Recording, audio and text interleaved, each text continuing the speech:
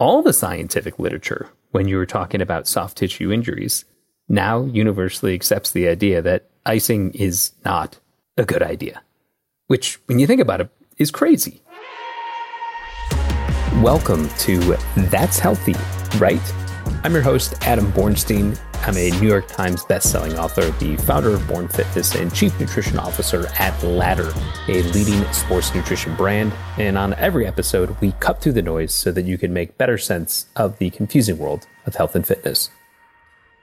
I'm going to be honest with you. With a lot of these episodes, when I go out to do research and talk to experts, oftentimes I'm not surprised by the information that I find.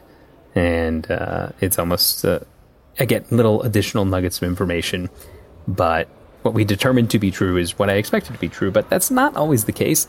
And that definitely applies to this, which is the idea that ice is the best way to recover from an injury.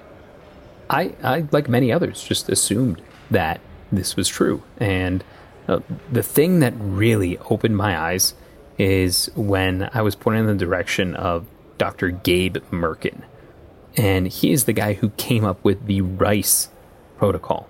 So the idea of rest, ice, compression, and elevation. So this is the guy who made icing popular back in the late 1970s. And he now says that he was completely wrong, that ice is not the best way to recover. And this isn't just someone who's now reversing course for the idea of getting attention.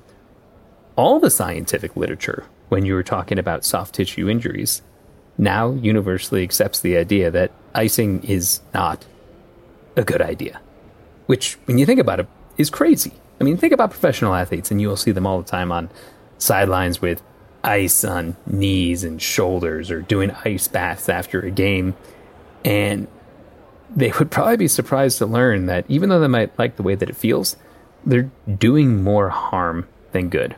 And here's why. We now know there are 3 stages of healing for any type of soft tissue injury. And soft tissue, an example, would be your muscles. And that is inflammation, repair, and remodeling. Now, a lot of people like to think of inflammation as a bad thing. You hear all these foods that help block inflammation. But that's not always the case. Sometimes inflammation is a good thing and necessary. And such is the case with any type of tissue or muscle injury. So when your tissue is damaged, let's say you strain a muscle or you pull a muscle, your immune system kicks in and tries to increase inflammation to go ahead and basically send all of these nutrients to your body. It's different chemicals, different hormones that will facilitate healing as quickly as possible. Your body has identified that something is wrong and it wants to swoop in and naturally heal it. Ice, while it makes it feel better in the short term, actually constricts your blood vessels and allows less of these fluids and hormones and chemicals to the injured area. So if you are going ahead and applying ice or hitting the cold tub or doing cryotherapy to help with an injury, you're actually reducing inflammation, which in this case is a bad thing, and you're delaying your recovery. So what should you do instead? The top choice now would be to add a little bit of movement, because movement actually warms the muscle and helps promote this good inflammation that helps with recovery. If you can't move because the injury is too bad, electrical stim, which causes little pulses for your muscles to work and promotes blood flow, is good. Because remember, the ice restricts your blood vessels, and you want the opposite of that. You want to dilate them. So when you get your blood moving, that helps with that. And compression and elevation are both still good things. One other thing of note is, as you might be able to deduce from this, is that you want to avoid those anti-inflammatory medications as well, because in this case, you want that inflammation, and taking those medications will prevent it. But that might be a topic for another episode. So when it comes to those injuries or strains, your best bet is to lay off the ice.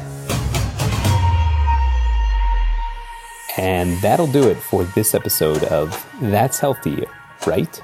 Thank you so much for listening, and you can always sign up for our weekly email at thatshealthyright.com/email, where we will be providing you with more tips, information, and clarity in this very confusing world of health and fitness. Special thanks to New Media Dojo for producing our show.